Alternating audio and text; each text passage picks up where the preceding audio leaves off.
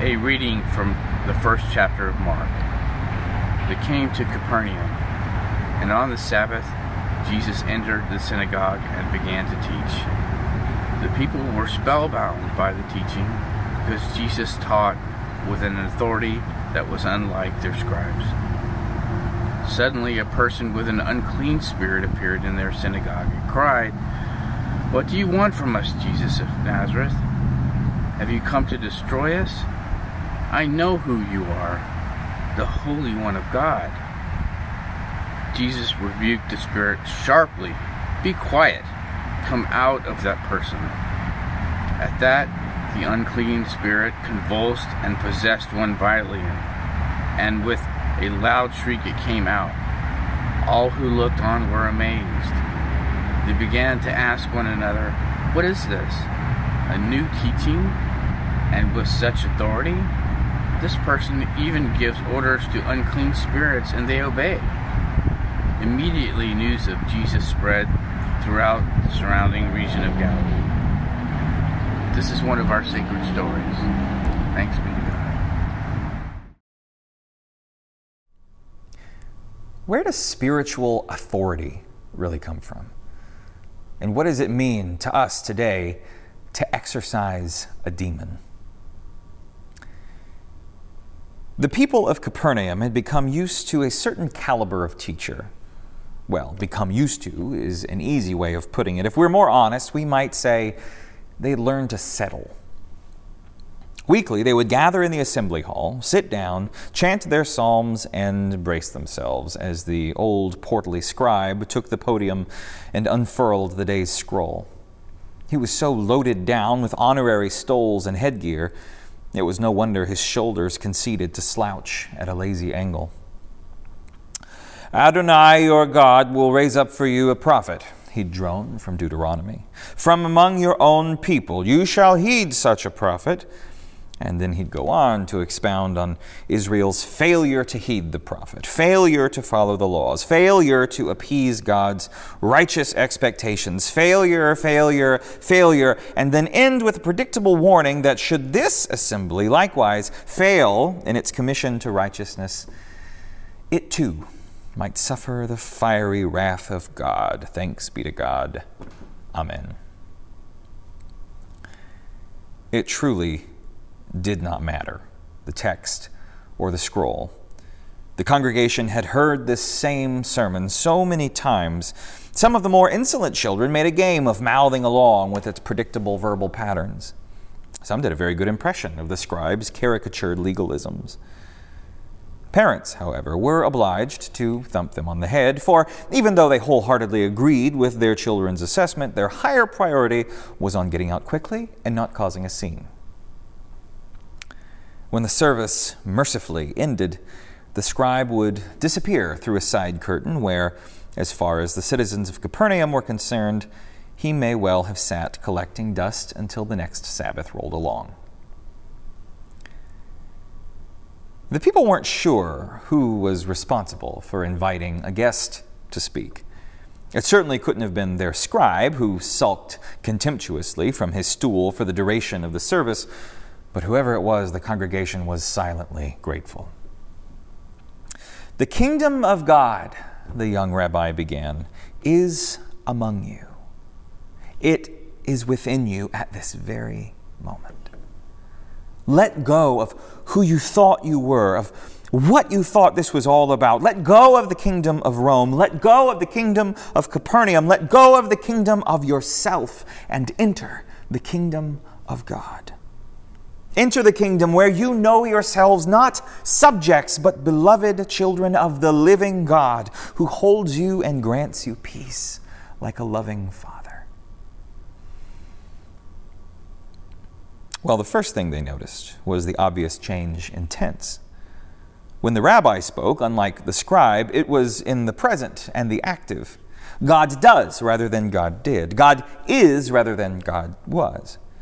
To this rabbi, God was not an angry ruler on some distant cloud after having spent a career tampering in human history, but the spirit of love and justice there in their very midst, waiting with radical grace to be noticed waiting to love the best parts of them into being. In contrast to the scribe's deity, this was, most simply put, a living God. The second thing they noticed was that though the rabbi clearly expected something of them, namely their letting go and entering the kingdom, it was a very different sort of expectation than that of the scribe. The young rabbi offered them a way of peace and refuge, and he offered it with joy. The scribe, by contrast, offered threats of judgment, and he only did that with a sense of begrudging obligation. And then a third thing they noticed became apparent only as the sermon wound on, weaving stories of ancient heroes with news of modern monarchs, sacred stories with stories from his own community of outcasts. What became clear was that this teacher spoke, not from academic training, not from blind faith in tradition or from empty charisma, but from direct experience. To put it more simply, it was the difference between hearing of a faraway land from one who had read a travel guide in their armchair and hearing the adventures of one who had gotten up and journeyed there themselves. This rabbi, it became clear, was a resident and a regular explorer of this kingdom of God, at work widening its borders into this world, locked in regular combat with those spirits that threatened its sovereignty. And the astounded eyes of the congregation fixed on the young rabbi with rapt attention. Jesus earned an immediate authority that the poor scribe had never, on his most alert Sabbath days, managed to muster. This authority, however, which captivated so much of the congregation, caused in others a reaction of a different sort. To them, the novel authority of the young rabbi was not a comfort, but rather a threat.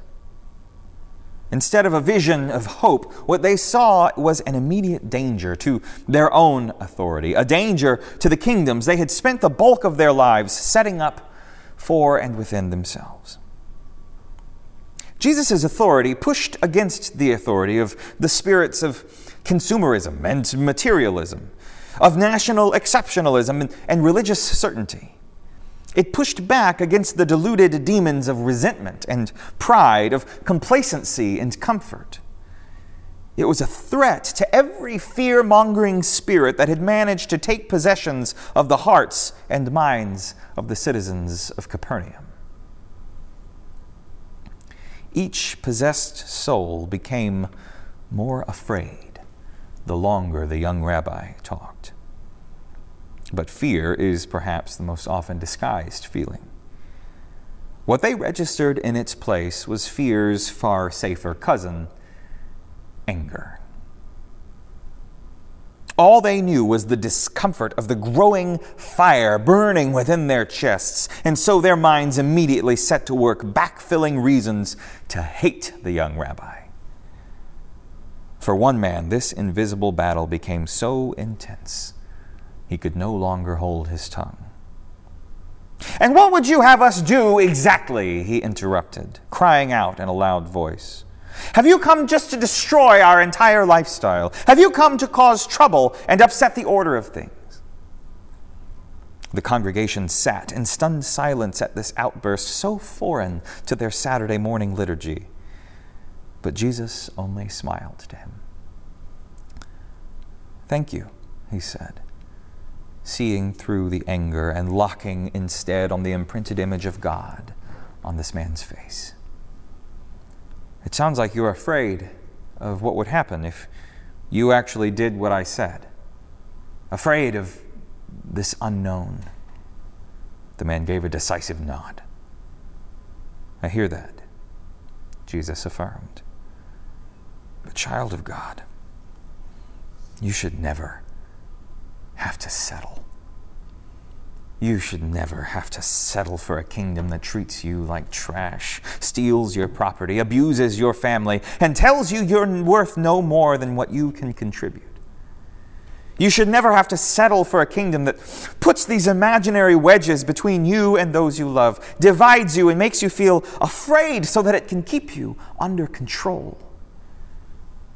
You should never have to settle for a kingdom that equates your obedience with your value. He went on.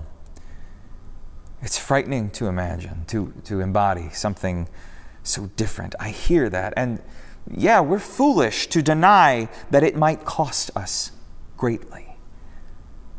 But we must, each of us, let go of this shadow that we call life in order to find true life. Trusting in the God who imagines good for every last one of us. Well, the man pushed back, and again Jesus answered with compassion, taking the man's insults like the earth takes the rain.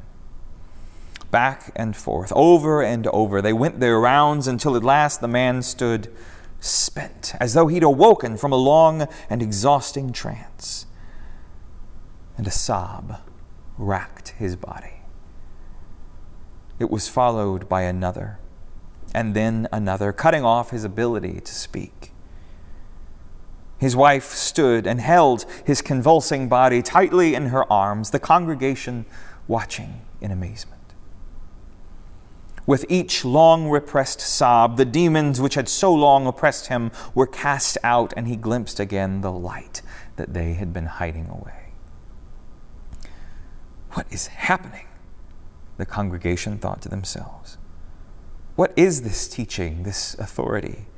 This soldier for a kingdom that liberates even the hardest of hearts. When the service concluded, and it was time for Jesus to take his leave, there were, of course, still many who watched him go with relief, seeing his departure as a good riddance. He could do miracles, it was true, but among those who still clutched so tightly to their beloved demons, he could do nothing. Others, however, proceeded to their homes and families, proceeded to leave their homes and families and follow him. They let go of their old lives, as he said, to discover this new one he had promised in the kingdom of God. The rest consisted of those who remained where they were, but did not remain the same. Jesus had led them to peek behind some veil they didn't know was there, to see through a crack in a wall that they had taken for granted. And they set to work exploring this newfound life of freedom. At once, his fame began to spread throughout the surrounding region of Galilee, and the people wondered at what was possible when one discovered such authority, and when the kingdoms of the demons of this world were overturned by the kingdom of God.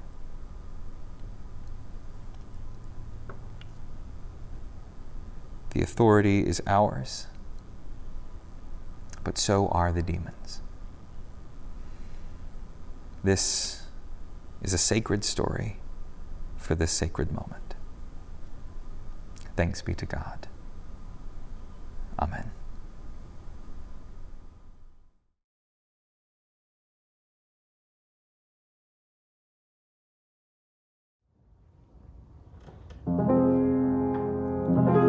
His voice is as sweet as his loving spirit, though speaks with commanding breath. He silences even the screaming demon who shouts of destruction and death. The witnesses stared in astonished amazement at his breath of incense so keen.